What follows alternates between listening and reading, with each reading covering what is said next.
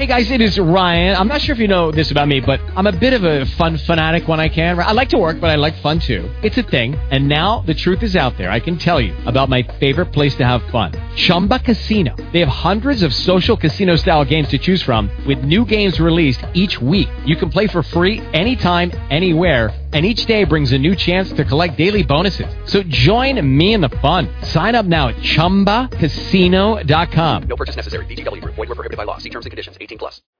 Blog Talk Radio.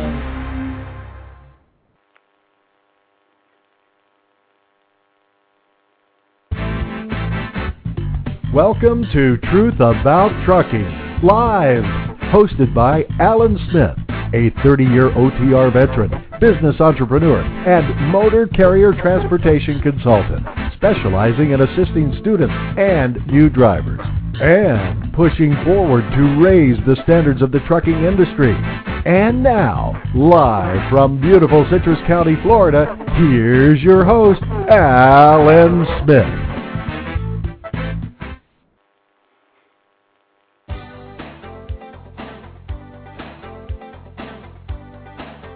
Hi everyone, and welcome to Truth About Trucking Live. This is Alan Smith, and today is Sunday, August 16th, 2009, and we're back on our part 2 of our organic gardening green truckers episode of what do truckers do when they're not trucking. And with us again is Barry Szczucki, the green guru, who when he's not driving is dealing with organic gardening and energy issues, just so many things we're going to be talking about from his website that he hosts, greenfreedomonline.com. And we had a show a couple of weeks ago, and it was only about an hour long and just couldn't fit everything in. So we're here for 90 minutes today to talk about what greenfreedomonline.com is all about and what Barry's all about and what he does when he's not trucking. So Barry, I see you there. How you doing today? I'm doing excellent, Alan. How are you today?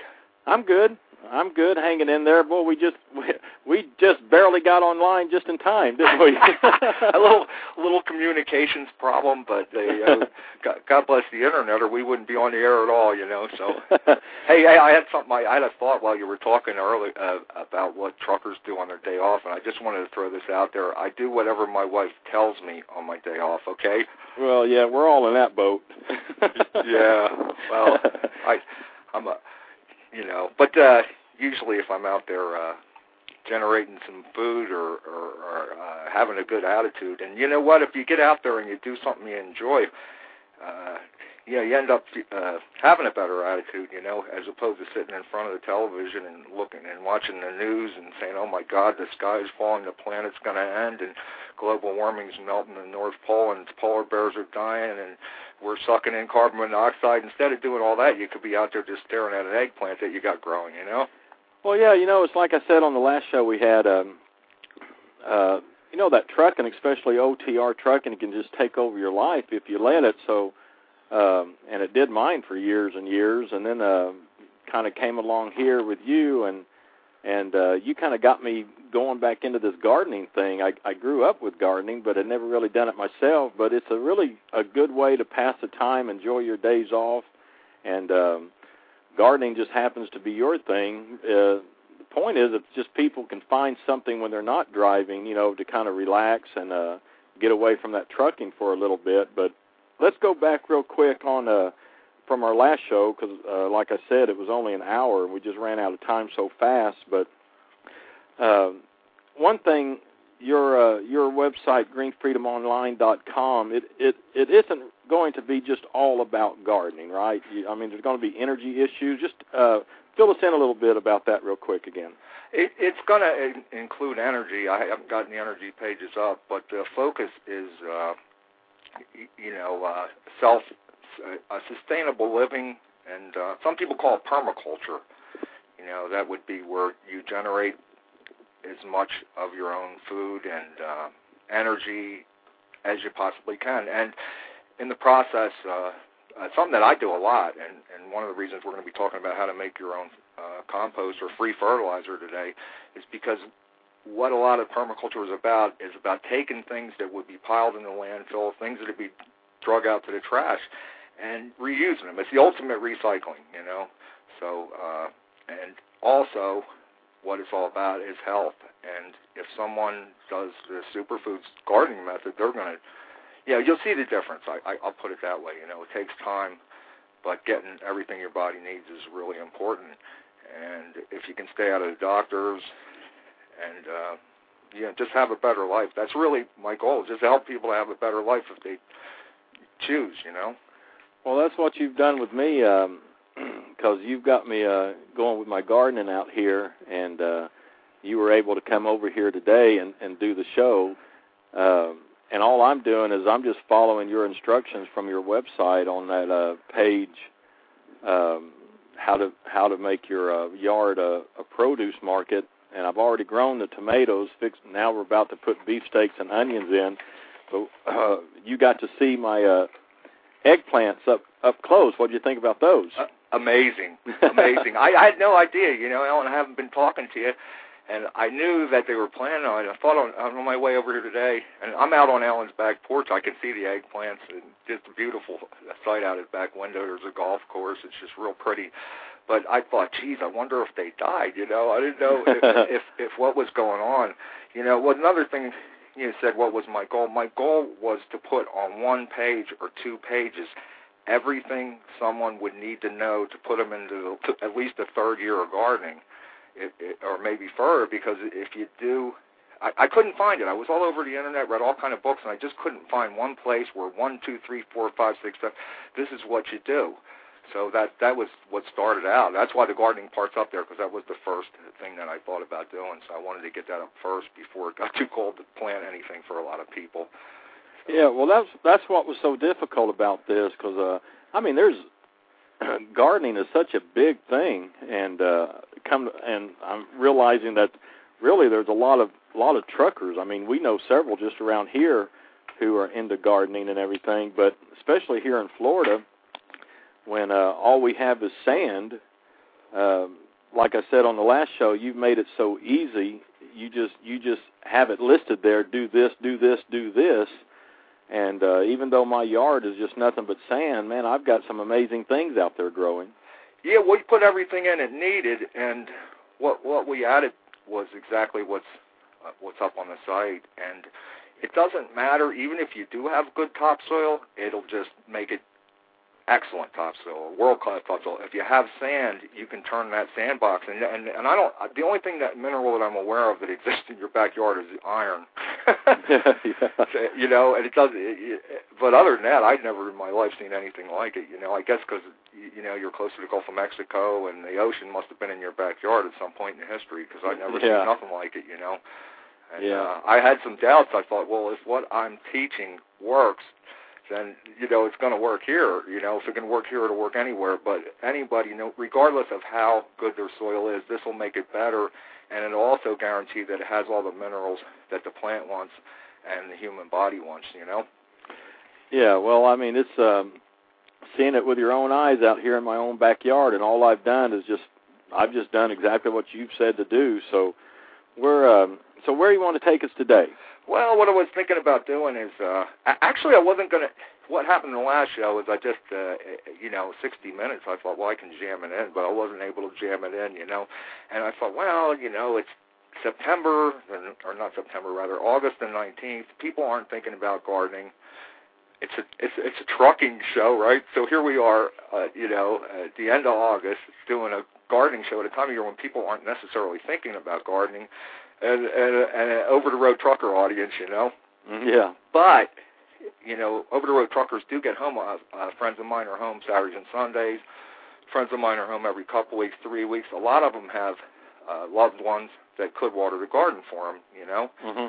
So it actually is. There's way more interest than I thought. I didn't think no truckers are going to be interested in a topic like this, but everybody I talked to is like, wow, how do you do it? How do you do it? How do you do it? I know. So one of the reasons I put up the web page is that it was easier than sending 400 emails, But everybody I talked to has some interest in it, and I think part of it is just because of the circumstances in the country right now, I think that people recognize that the currency, we're dumping trillions of dollars into the nation, and that we're borrowing. Ultimately the currency has to devalue. There's no way around it, and things are going to cost more. It might not have happened so far because the economy has slowed down so much and demand has dropped. But, ultimately there's some great financial reasons why someone would also want to pursue this. But what I thought about was, geez, I don't have to do the compost thing until March. This is funny. Well, in where I live in Central Florida, March 1st, all the leaves fall off the tree at once. One day there's no leaves, the next day they're a foot deep. And I'm thinking, well, I don't have to do anything about that compost thing until March because that's when people are going to have material to put in the bin. And I realized, geez, if you live in Syracuse, New York, the leaves are going to start falling in a month. I need to get, so that's part of the reason I want to do the show today. Yeah. The thing I love about compost is you can make it for free, and it's one of the world's best plant foods. And it'll take hideous sand like you got in your backyard and turn it into first-class topsoil. It'll also take sticky, nasty clay, and it'll also have the effect of turning it into topsoil. So it's really good just for the physical properties, Yeah. Also, it's generally, and it depends on the source. It depends on what you put in the bin, the specifics of what it contains. But it's generally got all the minerals that were in the leaves or that were in the whatever you used. So it's also, for the most part, if you get enough of it in there, you don't have any fertilizer costs, Right. And also because it has all the minerals and vitamins already in it, you're getting, something that's really good to be feeding your kids. So anyway, I decided to go ahead and do the compost thing first, and I got on there. It's the compost page, okay? Mm-hmm. And the easiest way that I found, okay, well, let's be back up. The first compost bin I ever made, I took a roll of 4-foot wire and constructed a bin exactly like the picture is up on the website. Got 4 poles, put them in. I knew a little bit how to make a bin, and I took these leaves. They were bone dry. I didn't know anything. I didn't know anything about the science, All I knew is you put leaves, and that's going to turn into compost. So I piled them in there dry. This is March of, whatever year.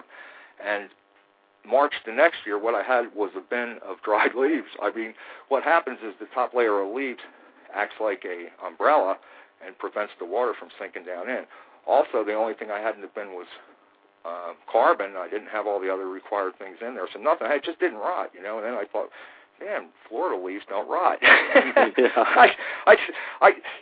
Sometimes having zero knowledge is a good place to start from, because if you don't know anything, then you got to learn everything, and then you ultimately you do, Mm-hmm. So what's actually required for the composting process is 4 things: carbon, nitrogen, oxygen, or 5 things rather: carbon, nitrogen, oxygen, water, and microorganisms. That sounds kind of like scientific, but it's not, but that is what's required. So the first thing to do is build a bin. You just get 4 posts, and there's pictures up there with tabs on them. You can buy them at any gardening or, I don't want to say Home Depot, but that type of store. Yeah. You pound them in the ground. The one in the picture is a 6x6 by 4 bin. Obviously you could use 3-foot wire, and you can make 3-foot sides, but just figure out how big you want it and measure it out, put the post in the ground, and then cut the wire maybe 6 inches longer than what you need. The reason for that is when you close the front, you want to have a piece of wire extra so that you can secure it to the side and close it. Okay, so for now, you attach the wire to the 3 sides to the tabs that are on the poles, and you got the front open. Well, one of the requirements of compost is oxygen. And in the traditional bins, what happens is they don't get enough oxygen, and they smell. Okay, and they decompose slowly. You can make that batch of compost that's in the picture down at the bottom of that page. I'm going to say 90 days or less, and that stuff. Actually, I brought that bin over, Alan. You've seen how it looks. Yeah. So what you're looking at is 90 days from leaves and whatever I could get my hands on to just first class stuff. That probably represents about an $8 bag of compost right there. Wow. And I get many dozens of those a year. So it's even a financial thing in addition to being way better than, having to use the commercial fertilizers and all. So what you need to do is have some form of aeration for the bottom of the pile. So there's 2 ways to do this. You can get a skid, preferably a pallet, with the boards closer together, you know, I know you've seen a million pallets. The ones that are almost touching, that'd be the best one if you're going to use a pallet. And just get a drill and drill holes in it. If you use a pallet with the boards further apart, the stuff's going to fall through and it isn't going to allow the oxygen up. So if you don't have a pallet handy, just get brush. Just any kind of brush and put a layer of brush on the bottom. What that'll do is hold the composting materials off the ground and allow oxygen to come up from underneath. So okay, so where we're at so far is we got us a bin, and the front of it's open, and you put the brush in, and the reason for that is that you want to allow the oxygen to come up from underneath. Okay, the third thing is microorganisms. Okay, there's two ways to get the microorganisms. What the microorganisms do is they eat the carbon that's in the leaves or whatever you're using, and through processes they use the carbon and nitrogen oxide, but basically they eat the leaves and they leave the compost. So these microorganisms you can buy for probably $5 a bag. You can buy compost starter in the garden center. You'll see it there. It'll say compost starter on the bag. The alternative is free. I like free, you know what I mean? Right. And I'm always saying that, but it's really cool because, you know, every dollar that you don't spend on the garden, you know, is another dollar that you can use for something else, you know, to pay your electric bill, to go to Disney World, whatever it is. So every little dollar adds up. So rather than doing that, there's a little patch of woods next to my house. What I did was I raked the top layer of leaves, and what I found beneath is this black, crumbly-looking soil. Well, that's your compost starter. That's your microorganisms. You take a hoe and a 5-gallon bucket, and you just fill it to the top with that, and it's free compost starter. It already contains, because what happens in the forest is the leaves fall, and you notice they're not 6 foot deep like you would expect. And the reason is Mother Nature's compost pile is always working, you know. Right. So you take that compost starter and you start to fill your bin up. And in the example, I used grass and I used leaves. The reason is that's what was available. And I'm going to give a pile of alternatives to that, but just for the sake of explaining the process, I'll stick with the grass and the leaves. And what you're looking to do is have brown, which is leaves, which are carbon, and green, which is the grass, which is nitrogen.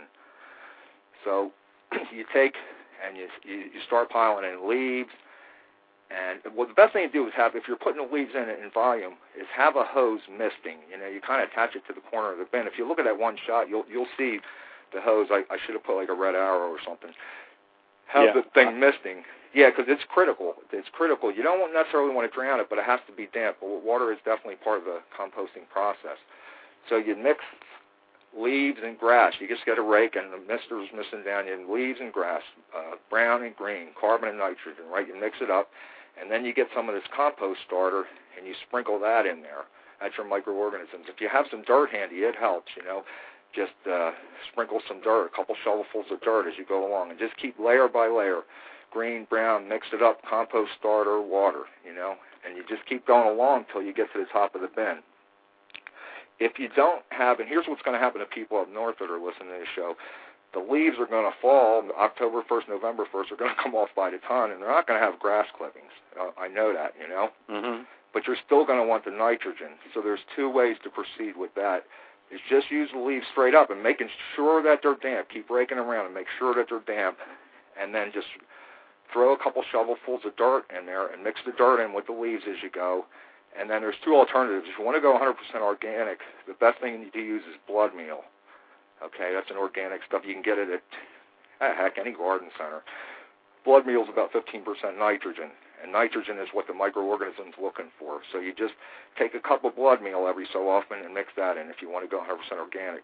If you don't care one way or another about organic, get lawn fertilizer.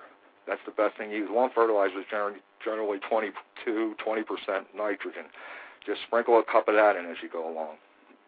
So, and when you get to the top of the pile, okay, so you just keep filling the bin. When it gets to a point where the stuff's falling out the front, just take that fourth side of fencing and secure it, you know. But with the front open, it's way easier to load the thing, you know. Yeah. Okay, so what we got in the bin right now is we have out of the 5 things that I mentioned, we have the water, we have the nitrogen, we have the carbon, and we have the microorganisms. They're already in your bin. So now just envision you're all the way to the top of this bin. Mm-hmm. and you close it off. You make sure it's damp enough, but like I say, not soggy. At that point, you want to tarp it. And I'll tell you why. If it rains too much and really drowns the pile, it can drown the microorganisms, Okay. And a lot of these stories you hear about compost smelling, are because of a couple, because it either got too much water in it, it's not getting enough oxygen, you're smelling methane, it's going to make that anyway. But I can tell you that the pile I got, it just doesn't smell because it's getting everything it needs. So I know there's some concerns out there about people like, oh my God, I don't want to smell that thing when I'm out barbecuing. You don't have to. If the pile gets everything it needs, it'll have maybe like an earthy kind of smell, if anything, and that's only if you're up close. So and the grass clippings, if you're using them when you're adding them in, like I say, you got to mix them up because they'll mat down. So you really want to mix it up real good. So when you get to the top, put a tarp on it. A couple weeks later. And about every 2 weeks. Now, if you want the stuff in a hurry, you'd be wanting to aerate every 2 weeks. And what I did when I finally figured out, okay, my first bin was just a pile of dry leaves. When I figured out what I'd done wrong, I built the pile correctly. And then it came to the part, I got 6 by 6 by 4. I mean, I don't know, 8 cubic yards, right, or whatever that is, 6 cubic yards. I can't think off the top of my head. And it's time to flip it. And the instructions that I was reading were flip it every 2 weeks. Well, man, that's a couple tons of stuff, Yeah. And I killed myself. I drug that out onto the lawn, and I threw it back in. And the only thing I succeeded in doing, it was a good thing, and if you're ambitious, there's nothing wrong with turning it or because it will get the stuff from the fringes on the sides and the top. It will get them mixed into the middle. It will compost a little better. But primarily what that accomplishes is it allows oxygen into the pile. Okay, so in 2 weeks you got to drag that whole pile out again and just break your bag again and sweat because the oxygen's depleted and the composting process is going to slow or stop altogether. So what I figured out is like, man, if I get oxygen into this pile without killing myself, it's a good thing. So I was in the store. I saw a bulb planting auger. Okay, that's generally what they're called. You can use them for a variety of purposes. It's about 20, I'm going to say 20 inches long. It's just a big drill-looking thing, and you put it on the end of your drill. So if you get one of these augers, what you do is every 2 weeks you untarp it, make sure that that it's moist enough. If it needs a little water, go ahead and actually drill first. You don't want to be squirting the hose on an electric appliance in your hand. And just every 3-4 inches across the top of the pile. It takes 5 minutes. Just boom. Just sink that thing all the way up to the drill. Boom, boom, boom. Put these two 20-inch holes in the top of the pile. And what that'll do is allow oxygen into the pile. And when you're doing it, you're going to see steam coming out. Okay, because the kind of pile I'm talking about, because it has everything it needs, you're pushing temperatures up to 160 degrees, believe it or not. So, wow. Yeah, it's pretty amazing, but Well, and they can see this by going to greenfreedomonline.com and clicking on where it says how to make your own compost, right? Yes. If you go to my homepage and you look on the right, and you'll see a little smiley tomato graphic that I made. Actually, I made that graphic as a joke a while back for Alan. I was messing with him. It's a pretty cool graphic. But right beneath the tomato, there's a house with tomato plants bigger than the house, and there's a smiling tomato in the front. It's kind of gotten to be my logo a little bit. And if you click there, it will tell you specifically 1, 2, 3, 4, 5 how to do it. Yeah, and there's images too. Because visual helps a lot to actually see what you're saying. Yes. Yeah, I redid them. If anybody was up there a couple of weeks ago when I first threw the site up, I had a bunch of corrupt photographs, and I photoshopped them the best I could, but there just wasn't enough data to work with to really make them look good. So I went in, a couple of them are photoshopped. If you look close enough, you might notice, but probably not. And it looks way better, and it's really easy to understand. Yeah, because it really sounds like a lot of work, But, I've seen you do it, and you brought your compost over here for me, too, and the stuff is just almost as black as coal. It's so enriched. It's amazing. And the auger sounds a whole lot easier. It is. Yeah, well, that's what I was faced with. I work 60 hours a week. Well, Alan, over the last couple of years, there's times what federal law says you can run 70, and there's times I've nailed 70. I know a lot of drivers out there, and when you're looking at that kind of schedule, the idea that when you finally get a day off, that you're going to just do 3-4 hours of backbreaking work wasn't on. So sometimes necessity is the mother of invention. And when I realized specifically on a, if you will, a chemical level what was going on, I thought, man, if I can get some oxygen into this pile, I can make an end run around the backbreaking part, you know. Yeah. So, I can see that from your site because you've got the little auger there, so it's a lot easier. You've made it just real simple to understand, but you've and you've done this. I mean, you've made a ton of compost. I figured at one time, you know, them 10-wheeler dump trucks. Now this would be going back to, I don't know, earlier. I'm just going to say May to pick a number. I figured it out, and those 10-wheeler dump trucks are 10 cubic yards. And I just did it. I set the word, you know, little calculator, and I figured out that I had like 11 or 12 cubic yards. So I literally, in my own yard, made an entire dump truck full of compost. Now my friend, well, I got a lot of oak trees, and I'm going to get into resources, you know, and I figured out that if someone was raking their yard, stuff like that, they'll give you the grass. Yeah. So if you want to make a ton of this stuff, man, you can, you know. It depends if you know. I guess I ain't too shy, you know. Well, I like how it works on the pocketbook because, I mean, just a little bit of gardening that I have going out here now, we can already see a difference. You know, that's money we're not spending at the grocery store, and then, you know, if you go out and have to buy the compost and buy all this stuff, but you've just come up with a way to do it for free, and like you say, you like free stuff, and that's just more money left in your pocket. Oh, yeah. Well, like I said, Green Freedom Online, that word free means more than just freedom. And to me, okay, straight up, freedom, I'm a freedom-loving bugger, and, you know, I think everybody ought to be. And you know, to the degree that a person can take care of their own needs, you're free.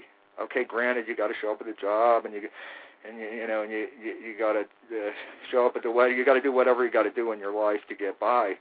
But, you know, when you don't have a food bill, or if you took a significant chunk out of it, it isn't just the money you save there. You don't have to go to the local grocery store. You know, we don't. Now, granted, I live in Zone 9, Agriculture Zone 9, and I grow crops 12 months a year, nonstop, which is why I make as much compost as I do. Right. At this point, I don't spend any money on fertilizer. I don't need it, you know. Right. I just don't need it anymore. In the beginning, sure, you know, I started out, I bought a bag of 888 or whatever, and that's how I started out. And as time went on, I got a strong interest in organic gardening.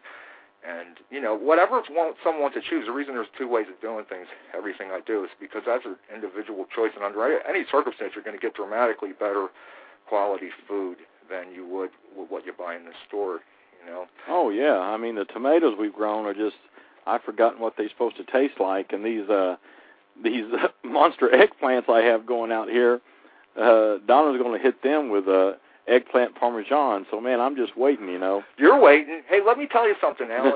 Let me tell you, buddy, that's the payoff for that bin of compost I gave you today. Yeah. The payoff's coming down the road. You know, I have some Italian relatives living up north, you know, and I'll tell you, I well remember what an Italian person can do with eggplant. You know, and I'm just really wanting to know what it tastes like. You know, God, let me throw this out there because a lot of people wouldn't know this, and I certainly didn't. When you get a tomato in the grocery store, and I brought this up last show, but it's important, you're looking at about 14 minerals, and that's an average, and that's lab test. That ain't me just talking, okay? Uh-huh. Now, a tomato grown with the superfoods method, and in particular if you're willing to throw the superfood supplements on, which are real reasonable and you don't use much of them, a bag will last for years. A tomato left to its own devices in proper soil has 56 minerals, okay? So the reason that a lot of people remember, geez, when I was a kid, tomatoes tasted so much better, it's because they did. Yeah. You know? But as time's gone on, the only thing that modern farming is replacing in the soil is primarily three elements: nitrogen, phosphorus, and potassium. And you know, and eventually over time, and nobody's intentionally doing anything. It's just the way it is. You know, modern farming methods are what they are. Yeah. The minerals disappear, and eventually you end up with a soil that has no minerals. So to throw that out there, the one thing that the compost will also provide for you is the minerals, you know. So you eat a tomato out of your garden now, and you're getting 56 minerals.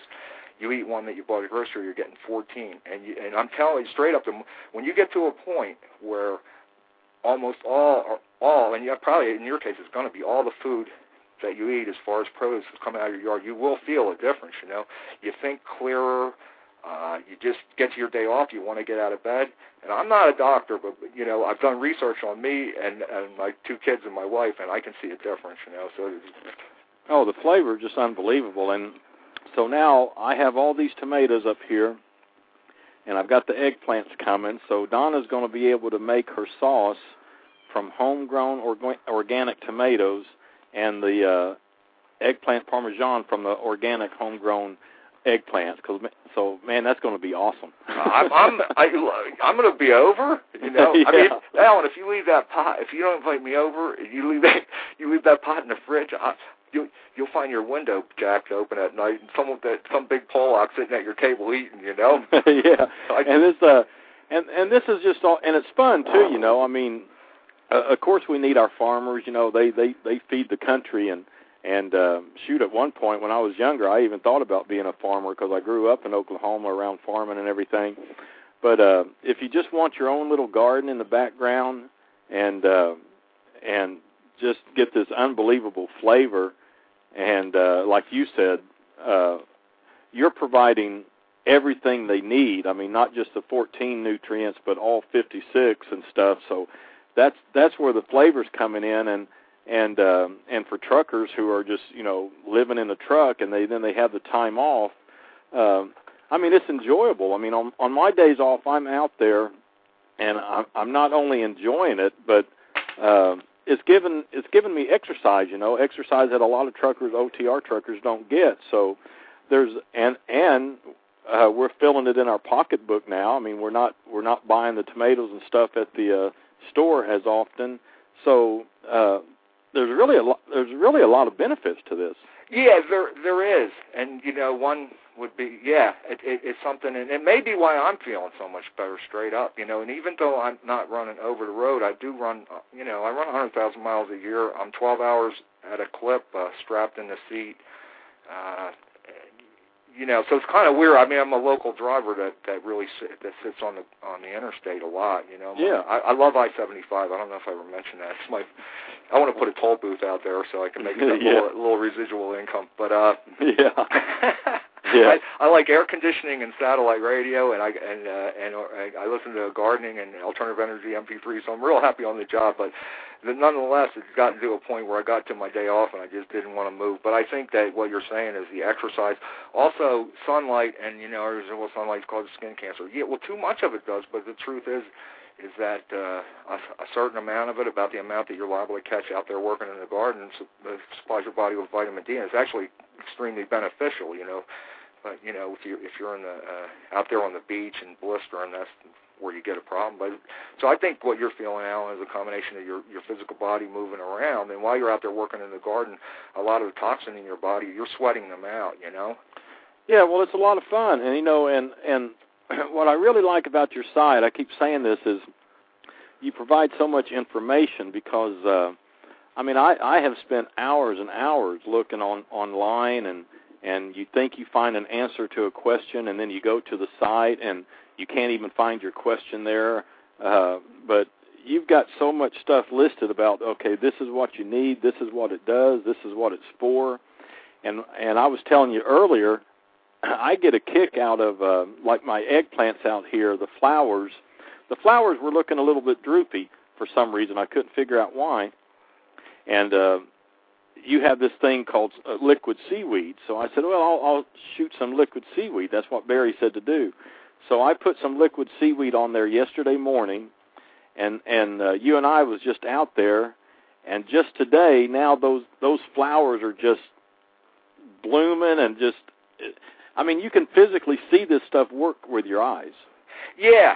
Oh, yeah, it works. It works, and you're like a confirmation of everything that I'm doing, when I see that it's working for you. That's called tweaking. And now, by the way, I'm not selling liquid seaweed. I want to put that out there. That's something, but you can get it at a lot of stores. I'm not selling anything right now. Oh, no, you just got the information up there. What my goal for right now is to just put it out there where, in the course of in a 30 an hour study, whatever it takes, print the thing out, someone can get started. But yeah, that's called. I call that tweaking what you did. And yeah, I knew liquid seaweed would have that effect.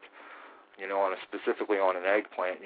I'm going to have a tweak list up there after a while of what to tweak what plant with and how to recognize different things. Just like generalities. If you had leaves on that eggplant that were yellow on the outside, I said, Alan, get some bone meal.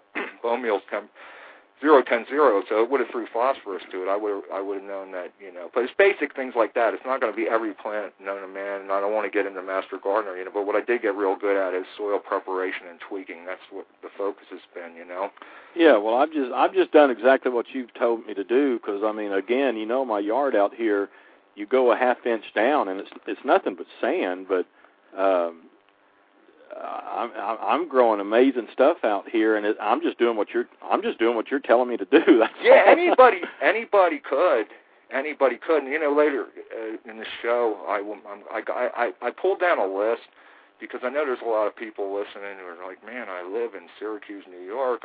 You actually can plant stuff in Syracuse, New York today if you want to. I also put up a quick stuff. You know what? Let me finish out this compost, and then I'll get into the back. Okay, where we were at with the compost is you got the pile built, you tarped it. 2 weeks went by, and it's time to give it a hit of oxygen. Okay, your nitrogen, your water, your carbon, and your microorganisms are already in the pile, and they're working. So you get this auger, and I would, like I say, if you want to turn the pile, that's great. Maybe someone's younger and tougher than me, they want to, and there's nothing wrong with that. Ideally you would, but, this is a... I think the auger is a good way to go. It is free. Especially when you've been 3 weeks in a truck, like these OTR drivers. It's 5 minutes. It's literally a 5-minute thing. I got a picture of the auger up there on the drill so you'd understand. But if you go in any garden center and say, I want a bulb auger, primarily what they're used for two things. They're used for planting bulbs for people that plant tulips and things. It's just an easy way to drill a hole and drop the tulip bulb in. The other thing that you can also use it for is fertilizing your trees. And I'll have a tree fertilization page up there eventually, but you can. I don't want to get into all that right now, but you can. There are other uses for the auger. How much is one of those augers? $15. Oh, that's cheap. Okay, now I've seen them as high as $20. Okay, so there can be just a small amount of investment in the beginning, like anything, but then once you have it, basically everything's free. Yeah. That's what's nice. Yeah, I've gotten to that point. Now, I didn't start out that way, but, the investment, even if you go with the superfoods method, the amount you're investing, you will make back in no time. Certainly halfway through the first growing season, even up north, you already got all your money back. Because here's something you got to factor in when it comes to finances, and it's a little bit of a different point of view on it. If you get $200 worth of tomatoes out of your garden, which you will, if that's what your goal is, you might, depends on how many you put in the ground. It isn't just that $200 because you're comparing apples and oranges. You're comparing world-class, health-laden tomatoes to whatever the store is selling, right? Right. All those nutrients your body is getting. Right. So okay, but we'll just stick with the 200. We'll just call it equal, even if it's not. Well, the other thing is, in California, you got a 10% state income tax, and you throw another 15 into the federal government with Social Security and what have you, maybe more. So the truth is that $200 worth of food you generated is worth $250 right up front. Yeah. Okay, and you got to ask yourself, how many hours do I have to work to make $250? Right. So that might represent a couple days' work. So it's way beyond the dollars that you see right there. So it's right. It's a good thing. A good thing to do. Well, as far as the compost, because I'm getting a little off track. So now once you, like every 2 weeks, you just kind of run that auger so it can breathe and get that oxygen.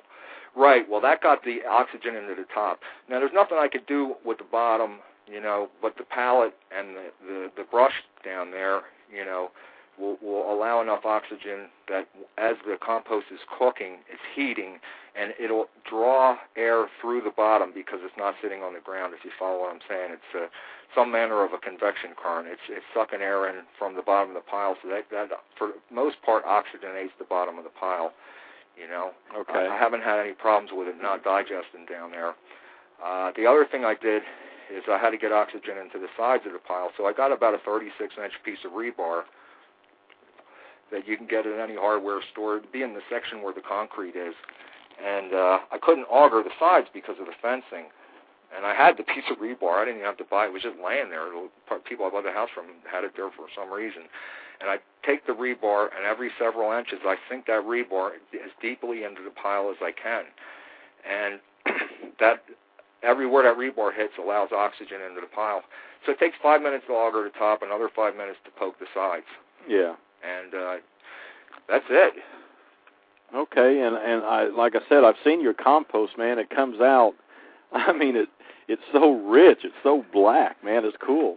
I don't want to sound like I'm bragging, but man, it's just great stuff, and the results are unbelievable. You you need snowshoes to walk in my garden. It's just like, oh my God. I cut back to two bins. I like having two because that way I always have a place to throw stuff, and I get a lot of it. I'm gonna get into that in a minute, where I get the stuff and how I do it for free. But I like to have two. You don't have to have two. When the stuff finishes, now if you keep it aerated, I'm going to say 90 days it'll be complete. You don't have to take it out of the bin as long as there's a tarp on it. If you're up in you're up in Montana somewhere, just let it winter over in the pile so it won't hurt anything. The outside temperatures don't have a whole lot of effect on it. If it gets down below zero, I imagine it'll freeze and slow it down. But what you'll see is actually on a cold day, you'll see steam flying out of the top of the pile. Wow. Yeah, it's pretty interesting. Well, I like it because I figure if I can use that stuff and grow the vegetables like I'm growing in this sand here in Florida, I can't imagine what people in North and Montana and who already have decent soil, I can't imagine what they can grow. They'll just get there a lot easier than you. Mm-hmm. Even in their case, I would suggest doing the whole superfoods method the first year, and in most soils, I'd suggest doing it the first 2 years. Now, where's this superfood method? That's on the how to turn your yard into a produce market page. Okay. I'm going to retitle that page, actually. I didn't have time to do it like yesterday evening. I was working on getting the compost page, more understandable and with way better quality photographs for today's show. So, but it's eventually going to be called the superfoods method. But that's what it is, Yeah. That's exactly what it is, and it does. So, but no matter where you live, I would do that. I would do the superfoods method the first couple of years. So anyway, now we got a situation where the compost is complete and you can use it as you want. If it's completely composted, it's generally going to throw a neutral pH. If there's little bits of leaves, which there might be, okay, if there's one downside of this method, I'm going to throw this out there. The perimeter, like the outside edges and the top, won't completely compost. So what you'll have is 95%. Okay? Mm-hmm. But for the sake of that 5%, you took 10 minutes every 2 weeks as opposed to 2 or 3 hours every 2 weeks trying to drag that mass quantity of junk out, Oh, yeah. So, and again, you've made it for free. You don't have to go down to the store and open your wallet. It's actually better because, in a lot of cases, it's better because of this. You don't know when you buy, now for someone that's going to go dig a garden tomorrow, by all means, buy whatever they have at the local gardening store. Any kind of compost will work, and follow the numbers that I got up there for how to start a garden. But, I know that depending on the source materials they use, the stuff you buy in a store, here's what they do. I know this happened to me. I bought a 50-pound sack of compost. I started out buying it. I just wanted to get going, Yeah. And I bought this one brand was really good, and the next time I saw, like the one brand I pay $8, and the next time I went there I saw this bag for $6 or whatever it was. It was a couple dollars cheaper, and I thought, man, I bet that's the same thing. I'm going to get me the $6 kind. And I get home and and what I found out is what I had was a 50-pound sack. I had 35 pounds of compost, 5 pounds of wood chips, and 10 pounds of sand, Oh, wow.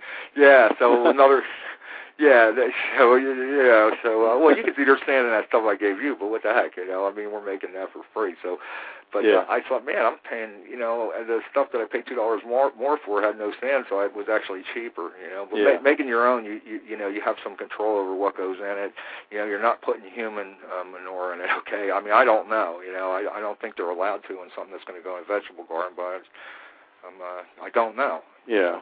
But for the sake of, actually, as far as compost goes, if you want to, there's a brand, and I'm not big on promoting any particular brand, but there's a brand of composted cow manure that I've used that's excellent. And that's what I ended up using until I started. It's called Black Cow, and it's spelled with a K. That's really good stuff. But there's other brands out there. Composted cow manure is consistent because the raw materials are consistent, so you may want to go with composted cow manure. Yeah, I knew you liked Black Cow. I do. Yeah, it just sounds like a Black Cow commercial, but it works. Yeah, it has a really good name. I've heard a lot about it. Yeah. But like I say, that's not available everywhere, and I'm sure there's other companies that make a good product, but it's just, that's something that I use firsthand. So at that point, you just dump it in the garden as per the quantities I'm telling, and, if you're a lot of people that are going to follow this method are not going to be planting anything till the spring, so that gives it 6 months to compost, Yeah. But when spring rolls around, you're just going to have a couple tons or hundreds of pounds of good material to start your garden with, and depending on where you live in April or May or whenever, depending on where you live, Yeah, because we're a little bit different here in Florida. Like you said, we've got a 12-month growing season. Mm-hmm. Yeah, I've been definitely cashing in on that. I didn't even know. You'd be shocked at how many people live down here and live in. We're Zone 9. You're sitting in Zone 9, which would take in. There's parts of South Texas and Louisiana, California, coastal California. A lot of that's Zone 9 as well. So they're in a 12-month growing season. Yeah, when you think about it, there's really a lot of places that can have a 12-month growing season. Yeah, it's funny, but one of the first people I met, I just started to get to where I knew what I was doing, and a good guy, good guy. I mean, he was just, someone that you could get along with, and he told me straight up, you can't plant tomatoes in August. Well, I'm fixing to. Okay. And I said, you know my personality. I thought, okay, and I walked away. I didn't want to argue, and I'm no know-it-all, but I do know, like, when I'm eating the tomatoes. We had a real cold fall last year. We got temperatures in the 20s in November, and that's just unreal, man. I mean, we can go a couple of years without getting below freezing, right? Yeah. And, so I ended up using a lot of the tomatoes in December for green fried tomatoes, Yeah. because it just got so cold. We just got some climate from one of those Yankee states, Yeah, it was one of those unusual things. Yeah, I used to be a Yankee, so I'm allowed to throw that terminology around, and but that was unusual. Now, the previous fall, it was New Year's Eve, and I'm out there picking tomatoes, Yeah, I think that's funny because I have some people come up here when I'm working in the garden, and they said, well, what are you planting over there? And I said, I'm putting in some beefsteak tomatoes in there next week. And they're like, the end of August, you're going to do that? I wanted to say, hey, come by a little bit later. They'll be growing. And I'm putting in onions, yellow Spanish onions next month. So that's what's amazing. I mean, with this compost thing you've got and the directions that you have on your page for Method 1, Method 2, I mean, you show everybody what to add, and it's so easy. It's just 4 or 5 steps, and if you just do that, it grows. I mean, I just sit here and watch them grow every day. Yeah, well, it ain't rocket science, and I understand why people write 400-page books on gardening, and I've read them, and I got one I haven't even, it's in the cellophane, okay? I don't know when I'm going to get around. I love to read, but it's hard. I thought about setting it on the steering wheel of the truck, but I think my employer would get mad, Yeah. You ever see people do that, man? They're going down the interstate Yeah. at night. They got now it's laptops. They got a laptop on the. Not a good thing, especially when you're hauling gas. Scared me, yeah. I got 27 tons of gasoline in the back of my head, and they're on their laptop. But nonetheless, yeah. I knocked the cruise off and let them get by me real quick, Really. So okay, so where we're at is now you got the compost, and I wanted to take a minute to give a list of things that you can potentially put in the compost. Okay. Okay, and brown. Okay, this is generally how you use it. Now, the color may not be brown, but in the case of what I got listed under brown, it actually is. Or green isn't necessarily green, would be more to the point. Brown is your high-carbon materials. Now, you don't need to measure them, but in general, if it was 2 parts brown, 1 part green, something like that, that would work. You don't, because, if you were using grass clippings, they're highly concentrated nitrogen, so if I had, 2 bushels of leaves, I wouldn't need 2 bushels of grass clippings, Right. I could probably put 3 bushels of leaves, but you don't need to worry about that, because you can supplement with the other things if you have to. But as far as brown high-carbon materials, leaves, any kind of leaves, if they fall off the tree, and here's something that I didn't have enough leaves, and a guy across the street, Jim, he was raking his leaves. I said, Jim, can I have the leaves? And it wasn't hard to convince him. He put them in one of them wheelie trash cans and drug them across the street. He just wanted to get rid of them. Yeah. So if you're not shy, you can get as much leaves as you need. Okay, there's another guy that lives on the corner, and he's got just this gorgeous lawn, man. He's just got this beautiful. He's always out there, and he rakes it, and so it's just a chore. So I said, Ed, can I have the grass clippings? And boy, it wasn't 15 minutes. He was over with one of the massive wheelie trash cans. Oh, really? Filled with the top of grass clippings. Yeah. If you don't mind, okay. That's where I get a lot of stuff. But because I know people got little yards, or in the case of people up north, it's not going to be the right time of year to get grass clippings. But if you ain't shy, just ask. People will give you their junk real fast. Yeah. So the side benefit is that isn't going to get piled in the landfill somewhere. You're putting it to good use. Yeah. The only caution I'd have, if I see the chemical lawn truck in someone's yard, I don't want their grass clippings because I don't know. I'm big on not having pesticide. So, if you do see the chemical lawn truck out there every week, then, probably stay away from it. I won't take it. I won't take it. Yeah. The guy, this guy, that guy. But if I notice someone's, for the most part, not, putting too many toxins on their lawn, right, I'm going to go ahead and take the free grass clippings. The other thing I did was I made friends with, I did not intentionally. A friend of mine bought a produce market. A literal produce market. Along the side of the road, he bought a circus tent. He put that up, and he bought these. And he's in the produce business. Well, there's stuff that that he can't sell, and it may not be rotten, but it's just a little shriveled or whatever. Right. And I go by, or my wife goes by every day, about 4:30, and pick up a box of that. So that's free nitrogen as well. Oh, you just throw that into your compost bin. That's why I got so much of it, between Jim's leaves, Ed's grass clippings, and Dan's produce. I got this unlimited supply of material. If I didn't have all that, I could still make a reasonable amount, but I just, But this is what's some of the things that's on your list, what you can add? Mhm. Okay. Mhm.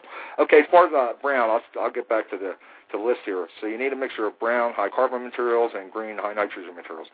Brown, leaves, any kind of leaves, pine needles, straw, wood chips, peanut shells, sawdust, shredded cardboard, shredded newspaper, and if you're in a habit of shredding your bills, any non-coated shredded paper, so the white paper. My favorite thing to shred is to compost is the credit card bill.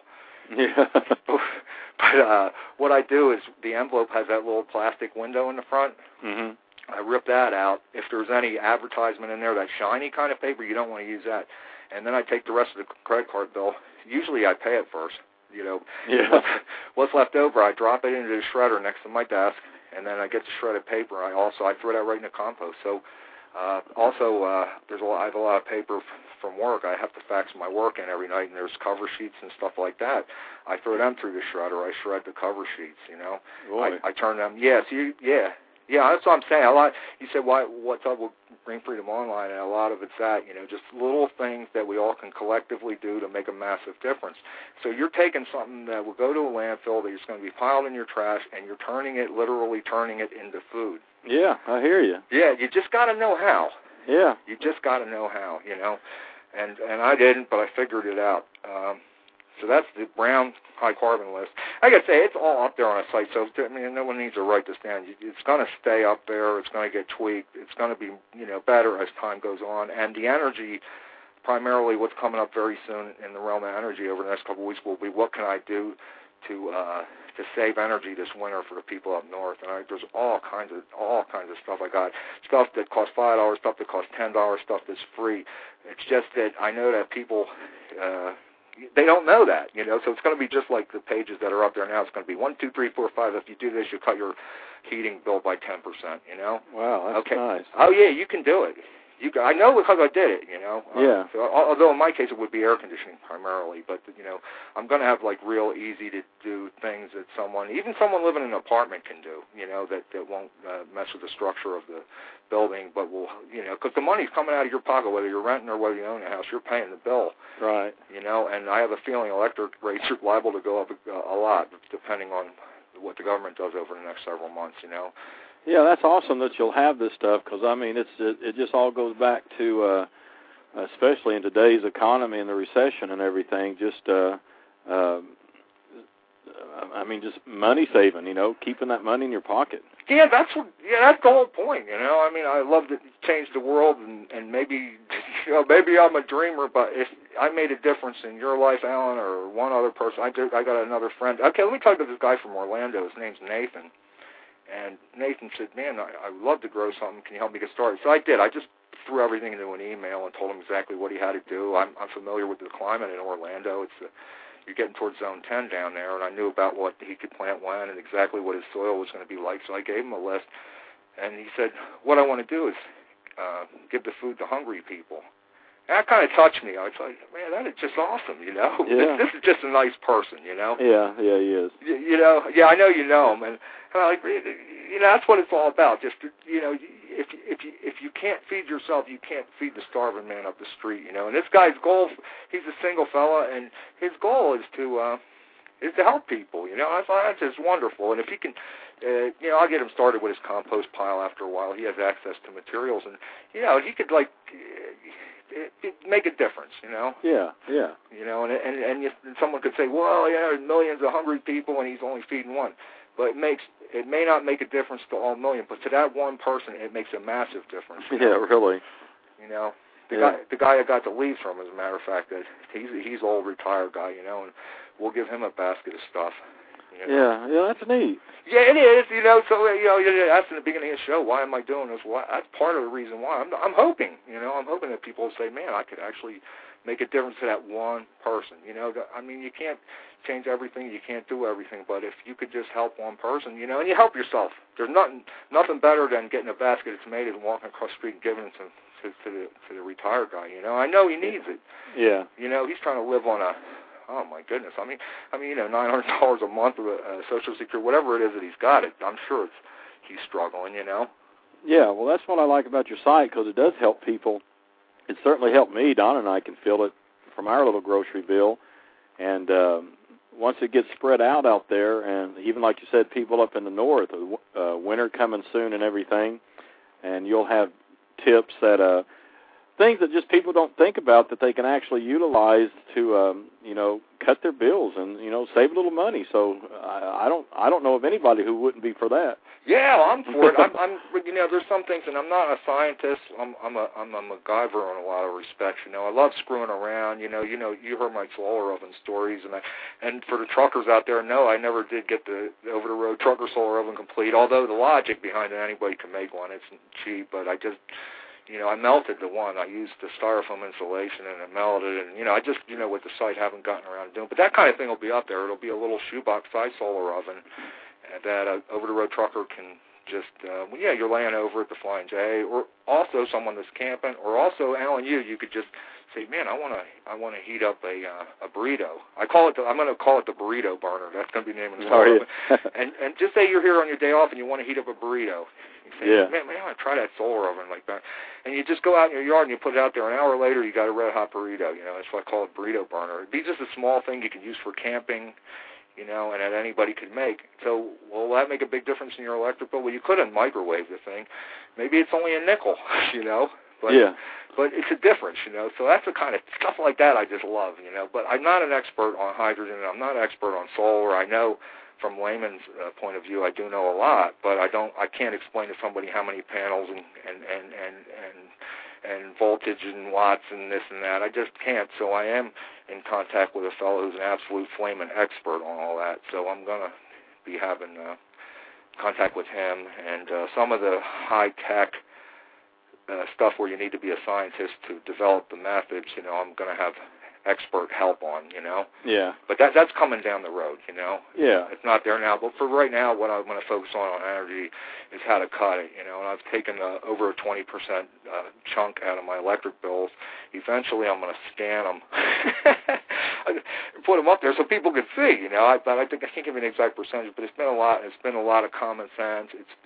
I have a friend who used to work for NASA who is in a space age insulation business, and he gave me a lot of tips. A lot of stuff I would have never thought of that was real simple, real cheap, and extremely effective. But he's some manner of a scientist, so he knew all that. But he took it and broke it down into practical applications, and that'll be up there so anyone who has a desire can make a burrito burner or cut their electric consumption back, and that'll be a big help financially, and and the power doesn't need to be generated in the first place.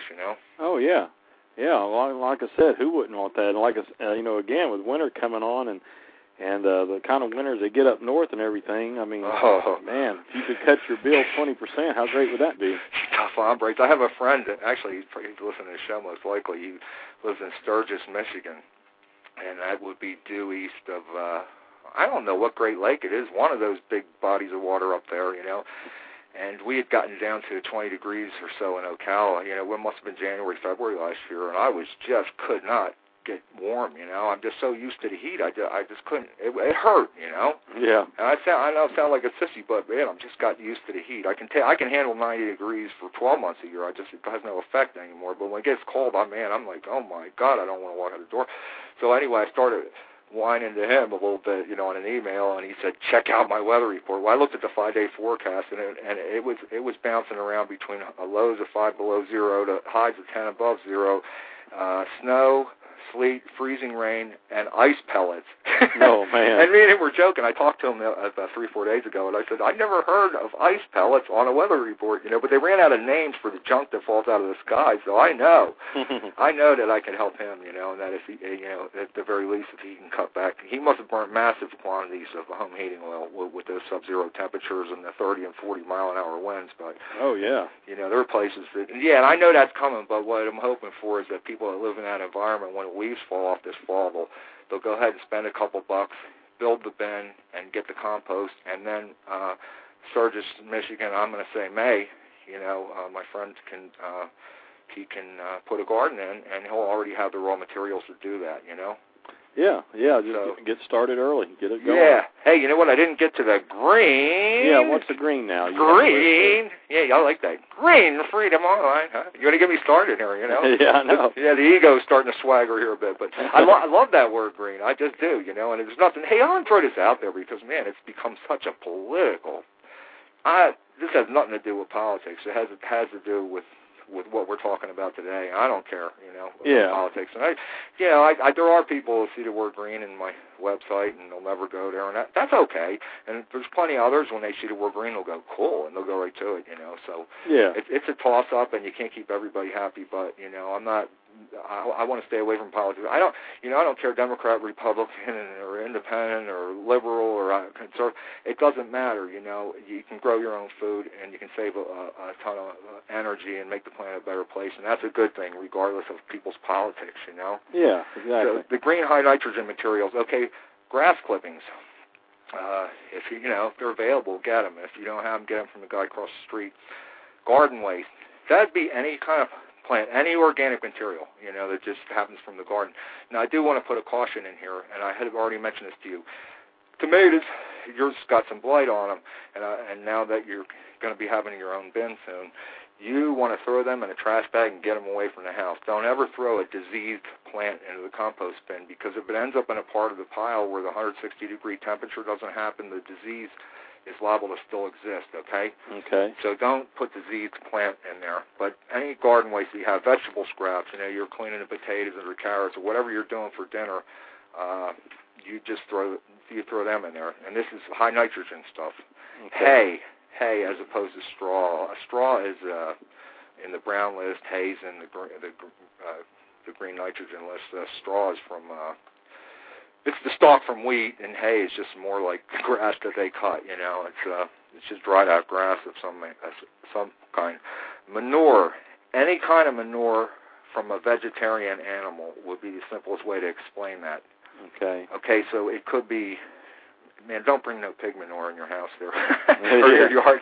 Some of that stuff smells. Cow manure and pig manure or have an odor. When you get it buried in a pile, you wouldn't smell it because it's going to, the microorganisms are going to be whacking it. But I have a friend who has rabbits, who raises rabbits, and I get the rabbit manure from him, and I can put that right in the pile. But any kind of manure, as long as it's not from cats or dogs or any meat-eating animal. Okay, that's the bottom line. It could be from chickens. It could be from ducks. As long as it's a vegetarian animal, you're safe. The cat and dog manure, just throw it in the trash because that could contain pathogens. And if the compost temperature, if it doesn't end up in a part of the pile that hits that $160 temperature or whatever, then, you could get sick. So just don't mess with that. But any other kind of manure would be just fine. Weeds, you're out weeding the garden. Like we were talking earlier, Alan, once you get your pile up, when you're out pulling weeds, just heave them in the bin. You're throwing nitrogen in your bin. You're recycling the weeds. And as annoying as they are, they're going to turn into eggplants for you, okay? Yeah, really. Coffee grounds.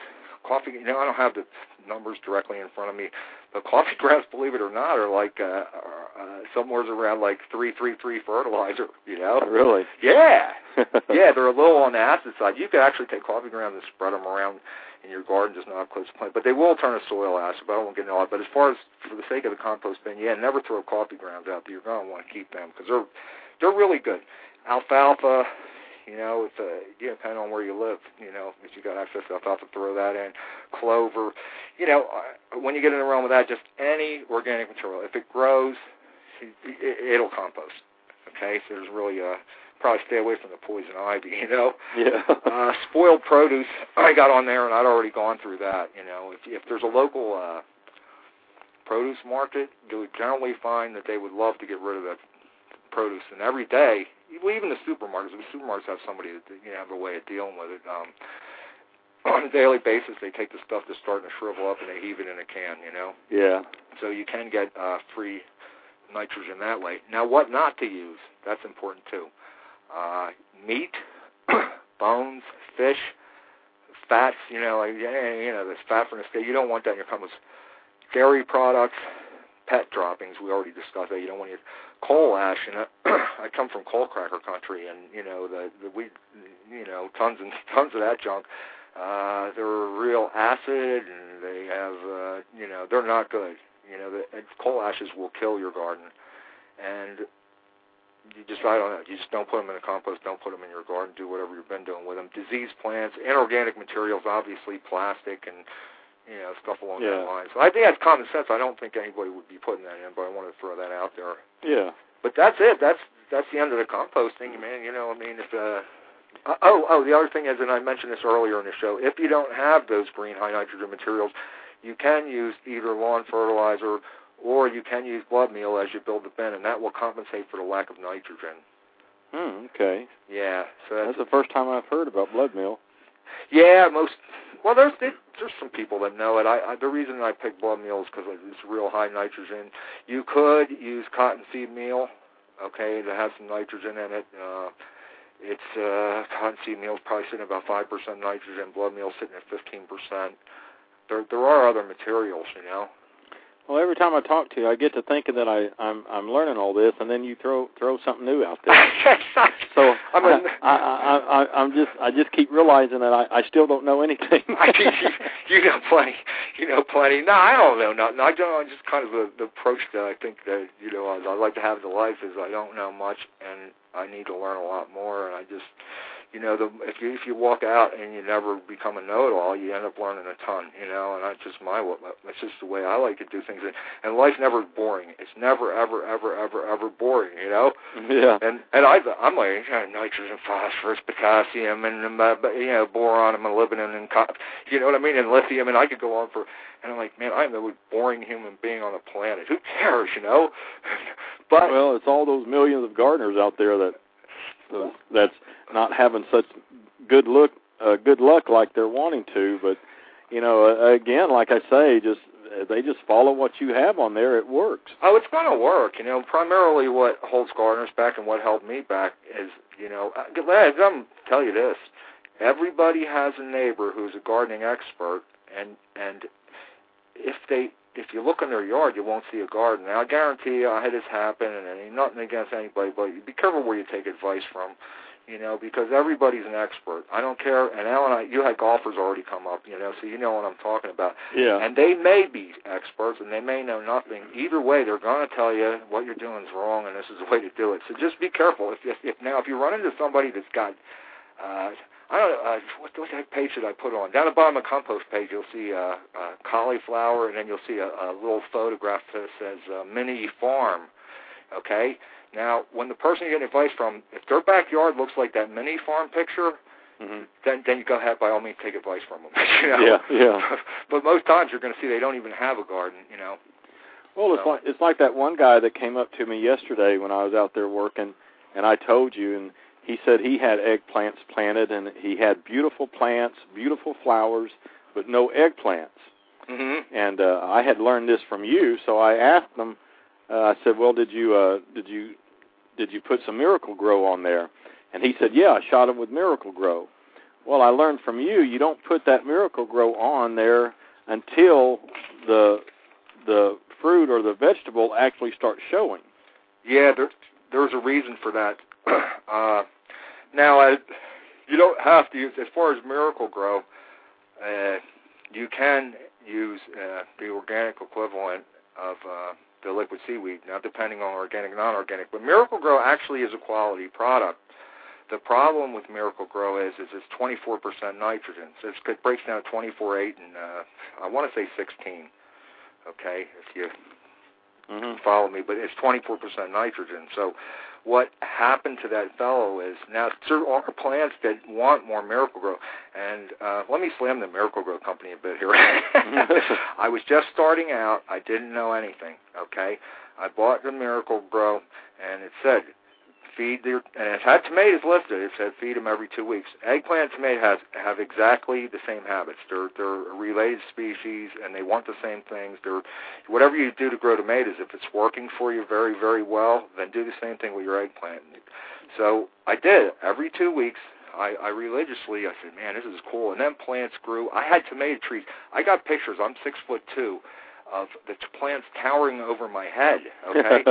My wife is 5'1" 3/4 last I checked, Yeah.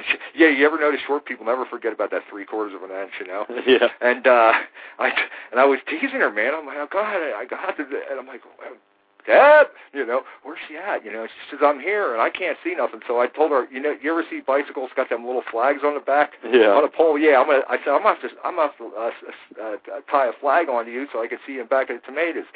But I had these bragging pictures, Well, what I got was an 8-foot tomato plant with 8 tomatoes on it. So what happened to that fellow with the eggplants is, so Miracle Grow, if you're going to use it on specifically tomatoes or eggplants, at the point that the fruit sets, you can hit it with the Miracle Grow, but that's it.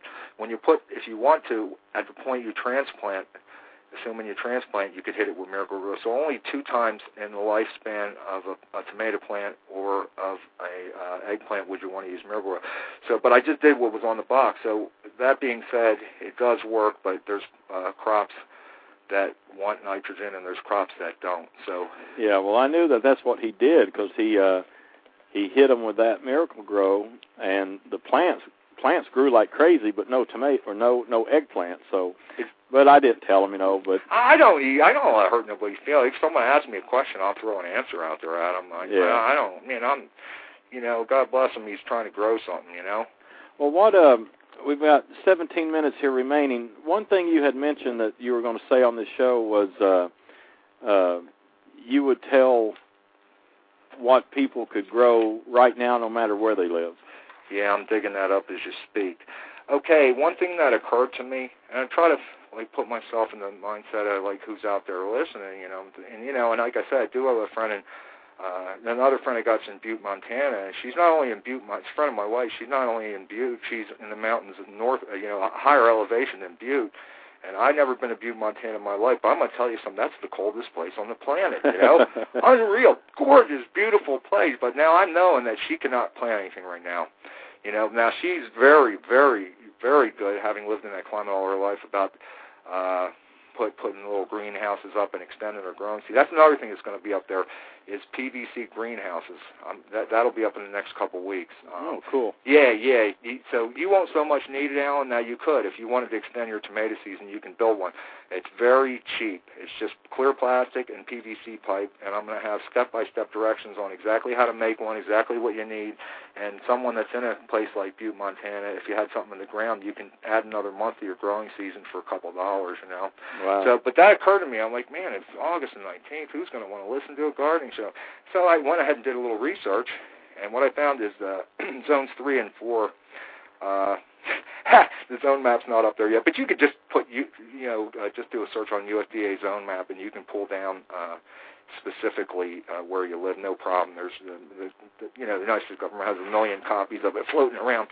Okay, zone 3 and 4. That would be Dakotas, Montana, Wyoming, a chunk of. Man, it's going from what the little squares on the map look like. It looks like a chunk of Colorado and all that. Zone 3 and 4, get the snow shovel, okay? Yeah. There's not much you can do right now. What you can do in Zone 3 and 4, is, if you wanted to, is you could do the first step of the superfoods method, right? Flip the soil over, and then those supplements will be working through the winter underneath the ground, okay? And then get winter rye and shove that in now and just plant that. Don't do step 2, okay, because you don't want all your supplements to be exposed to the elements, for between now and when you plant. So zone 3 and 4, you can throw the winter rye out, and what the winter rye does is it throws nitrogen into your soil. It prevents it from eroding, and it'll actually fertilize your ground. So you can shove something in Montana, depending on where you're at, or the Dakotas right now, but not that you can eat, okay? Yeah. Okay, that's zone 3 and 4. Zone 5. And these zones, they overlap pieces of different states. In general, Zone 5, if you drew a line from, southern New York State, it goes all the way across and then doubles up. But just a few of the places that are in Zone 5 are northern Pennsylvania, Kansas, Nevada, a big chunk of New York State. What you can plant right now in Zone 5 is green garden cress, short season lettuce, radishes, and spinach. Okay, so there is, in fact, if you're in Syracuse, New York, you could go out and crack that ground tomorrow and get you some lettuce. Huh. Okay, because the average, it goes by averages and it changes with elevation, but and in general, their average frost date for those areas is around October 10th. Okay. The other thing I would strongly suggest, and it goes by a variety of names. Now, if you want to look like a master gardener, first hit, get pak choi. It's pak choi or bok choy.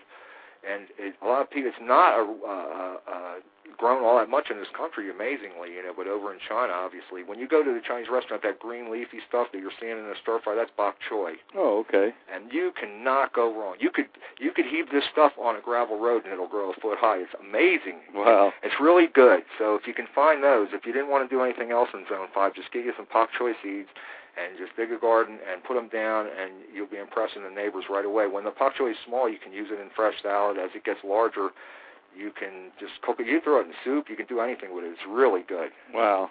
Yeah, and strangely, you don't hear much about it. So I did have a little bit of challenge finding the seeds. I ordered them off my friend that owns a nursery, or my wife's friend owns a nursery. She ordered them from him. So that's neat. So even if you're in New York right now, you could grow stuff today.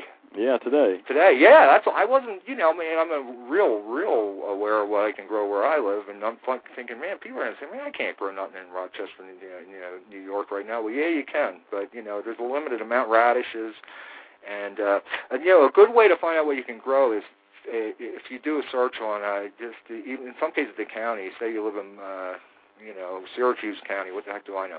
If you do search Syracuse County agriculture, you're liable to bring up a link for the local agriculture extension office, and you can call them and say, hey, what can I grow now? And they'll tell you. Yeah. And in some cases, they'll do free or cheap soil tests if you want, so that's a real good thing to know. What zone were we just in, Alan? We were in 5-6. 6 would be a band from southern Pennsylvania and parts in New Jersey across to North Texas. And so Zone 6, you can plant anything we just discussed. So whatever you can put in 5, you just, but for right here, right now, mustard greens, and obviously the pak choy, radishes, turnips, all that. So you can plant everything that you can do in Zone 5, you can do in Zone 6 as well. Okay? Okay. And Zone 7 is a little further south, and a big chunk of Virginia, Tennessee, Arkansas, straight across to central Texas. And if you wait, actually there you can wait a couple more weeks. You can put beets, Swiss chard, kale, kohlrabi, collard greens, cabbage, Chinese cabbage, parsley, peas, turnips, head lettuce, leaf lettuce. Okay, this is Zone 7 now. That's a big chunk of the country, you know? Yeah. And I'm betting people out there in Richmond right now are thinking you can't plant nothing. You can plant a ton of stuff. Wow. A ton of stuff. And, you know, mustard, greens. You know, there again, if you need local information, what I did, I couldn't figure out what I could plant when, where I live.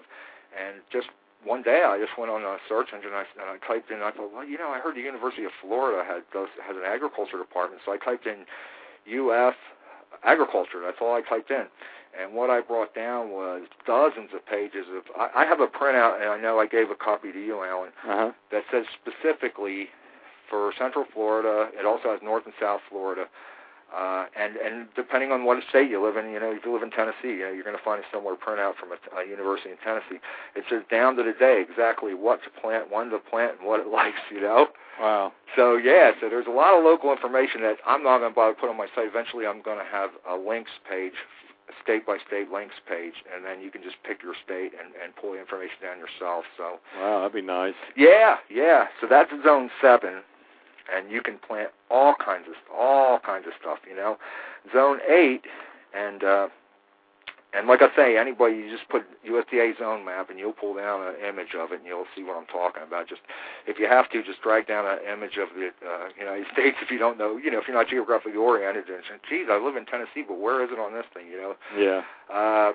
Zone 8 is North Carolina, South Carolina, Georgia, Alabama, Mississippi, Louisiana, South Central Texas. That's primarily Zone 8. Zone 8, you can plant everything that I mentioned in Zone 5, 6, and 7, in addition to broccoli, Brussels sprouts, carrots, cauliflower, even if I mentioned this already, beets, Chinese cabbage, leaf lettuce, shallots, radishes, peas, mustard greens. Wow. Okay? Now, I want to put, yeah! Do you know how many people are living there right now that don't know they can grow anything this time of year? Yeah, I know. Okay, now, here's the thing I want to caution, because you're getting down into the Carolinas and stuff like that. There are things, okay, where I live, I'm in Zone 9, that I don't want to plant right now. So you do want to get some localized information, and I know that, I know Georgia especially, I mean, North Georgia, you know, you get up at Gainesville, Georgia and all, is a totally different climate than Savannah, you know? Yeah. So you want to get some localized information, because you don't want to get the lettuce in too early. Okay, you get down to Savannah, you're semi-tropical, really, you know. Yeah. If you put the lettuce in today, it might bolt on you. And what happens is when lettuce gets exposed to too much heat, it goes to seed real quick. So if you're in Savannah, you know, you might want to wait a couple weeks. But just get the local information from the University of Georgia, and that'll cue you in on an exact date. You probably want to put the lettuce in right after Labor Day as opposed to right now. So, but yeah, Zone 8, everything that you could do 5, 6, and 7, you can do in Zone 8. You just may want to wait a little while for some of it. Yeah. Okay, now we're going to get into Zone 9. Zone 9 is primarily, you know, the northern part of Florida. Let's see. It's kind of hard to tell. Zone 9, yeah, let's just say the northern half of Florida, just for the sake of keeping it simple. South Texas, coastal California. Yeah, I haven't been mentioning California enough here, but coastal California is Zone 8 and 9, a lot of it, you know. And all the way up the coastal areas of Oregon and Washington State as well are Zone 8 and 9. Okay? Now, California is a big place, and so is Washington and Oregon. And as you grab elevation and as you get away from the coast, you're going to be cutting back into Zone 5 and 6 and every kind of thing like that, you know? Yeah. But the coastal areas of California, there's nothing you can't plant right now. That's amazing. Yeah, I think a lot of people seem to know, but I really doubt that the people in coastal Washington and Oregon are aware of all they could grow. Yeah. You know, but it's because of the proximity to the ocean, and because the ocean. Yeah, well, the wind always blows east in Seattle. You know. Yeah. I think anyway. If you can get any sun in Seattle, that'd be another issue there. Yeah. So where are we at with that? Okay, Zone 9. That's neat. Yeah, I got 6 minutes. 6 minutes. 6 minutes. Man, I talk too much, huh? I hope it's helping, Like I said, a lot of people I don't even think know well, I had a guy yesterday just tell me that, he was going to start, but then he decided to wait because it's getting too late. But, I wanted to tell him, you can go ahead and plant. In Florida, it's never too late. There's stuff you can shove in the ground in January. Yeah. Yeah, I don't have that list right in front of off the top of my head, but oh God, you live in once you can master the challenges of the extreme climate that you're living in, Alan, there's no limit to what you can produce. There's just absolutely no limit. So we're blessed with that, but if someone's up north in any of those areas that I mentioned, you can plant something now, and at the very least, even if you are up in Butte, Montana, you can go ahead and build the compost bin, and then when the spring rolls around, you'll be able to do something with that. So that's Zone 9. Okay, in addition to everything else I mentioned, lime right now or between now, let me say between now and primarily between now and September 15th, but again, for people that are in those zones, get some localized information exact. But you can plant lima beans, snap beans, cucumbers, okras, black-eyed peas, potatoes, summer squash, tomatoes, and I told you, a guy said you can't plant tomatoes this time of year, but yeah, you can. Do it anyway, pepper, egg. Probably tell you eggplant. You ever heard of eggplant? Just about amazing. Yeah. Okay, Zone 10 is primarily South Florida, Orlando South, and South Texas. Uh-huh. Primarily. Now there are some pieces of Louisiana, Alabama. When you get down the Gulf Coast there, but a big chunk of South Texas and a probably, and I can't tell by the colors of this map, it's possible that there's some Zone 10 in California. I just don't know. Wow. There ain't nothing that you can't plant. Well, that's cool. Okay, well, we're winding down 4 minutes, so they can go to your website, right? greenfreedomonline.com. Mm-hmm. And click around on the pages, and they can see what all they need to do, and you've got it all laid out there for them, how to make their own compost, and a couple methods on how to get the gardens going. So, and you're going to be tweaking that, so we're just going to keep an eye on it and get you back on here, and we'll just keep these things rolling. Yeah, anytime, anytime. Hey, anytime you need advice on your garden, just invite me on your show, right? We'll do it. Other thing I want to mention is my email address is Barry, BARRY, at greenfreedomonline.com. Also, if you look at the top of any one of the pages, you're going to see Contact Us, us being me, and I'll answer any question you got. Just fire away the email, and I'll give you a prompt response. If I don't know the answer, I'll figure it out. So. All right, so Barry at greenfreedomonline.com? Yeah. Okay. And let's see, I know you've got 2 pages up there. You got the home page and then how to make or how to turn your backyard into a produce market. Oh, yeah, let me throw it out there quick. If you go down, there's a quick start method I added, and I didn't get the link up on every individual page, but if you go down to the bottom of how to turn your yard into a produce market, you're going to see a quick start method link. And that'll get you up and running in 20 minutes at the store, an hour in the backyard. I put that up there. I also put a 15, and we're not going to have to talk about it, I put a 15-minute garden method up there. So that's pretty cool. Oh, you did? Okay. On which page? That'll be on the bottom of how to turn your yard into a produce market. You're going to see a thing that says a couple additional gardening methods, I believe is what I called it. Oh, okay. Yeah. And then you've got the page, how to make your own compost. And you're going to be just adding to this site over and over and over. I mean, you're just getting started. I mean, just like we talked about the energy tips and everything. I mean, you've got a lot of things coming. Yeah, well, that's where I'm headed next. Also, anybody that knows me on Twitter, they're like, "Oh, he's that guy that never twitters." But I'll be doing more of it. My Twitter thing is GreenGuru09. So if someone wants to look me up, follow me on Twitter, I'll be doing a lot more of that. I really actually love it, but I just, I'm faced with some challenging hours and how to get this site up. But I am going to be more active on that. So anybody, follow me. I'll follow you back. Is basically what I'm saying. And if you have questions and I'm on Twitter, I could also answer them at any time. Just look for me up there, Yeah, so that's twitter.com/greenguru09, right? That's it. So you're just getting all out there. Yeah, the energy stuff's where I'm heading next, When I finish tweaking these pages out and I get the rest of the gardening stuff up there, The energy stuff's what I'm going to be hitting next, and then eventually I'm going to have experts on a variety of, how to make hydrogen in your garage, and I already know how to make ethanol. I'm building an ethanol still, and I'm going to take pictures as I go along. I better not take too much, man. I'll have the zoning people in my yard. Well, you're going to be having a show coming to Blog Talk Radio, right? Yeah, beginning in mid-September, it's going to be called Green Freedom Online Radio. So Green Freedom Online Radio to Blog Talk Radio. When did you say mid-September? I'm looking for a month. Okay. Down the road, but I was looking to kick the website off in May, so yeah. I'll let everybody know. I'll Twitter it out there, and I'll put a big post up, and I know you, Alan, you'll probably put a post up on the show Kicks Live too. So. Oh yeah. I'll be looking forward to that.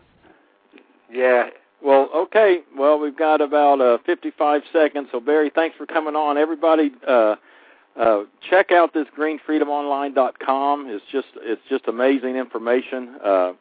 And a lot more stuff coming. So, Barry, thanks for being here. We'll do it again, and we'll be looking forward to your show in September. All right, Alan. Thanks for hanging out with me today, buddy. I enjoyed it. All right. Thanks again, everybody. This is Truth About Trucking Live. Hope you enjoyed the show. And keep checking back on blogtalkradio.com/truthabouttrucking for our shows. We've got shows coming up about health insurance, all kinds of shows will be coming up pretty soon, so we appreciate it. And so until next time, for Truth About Trucking Live, I'm Alan Smith. Drive safe, and thanks for listening.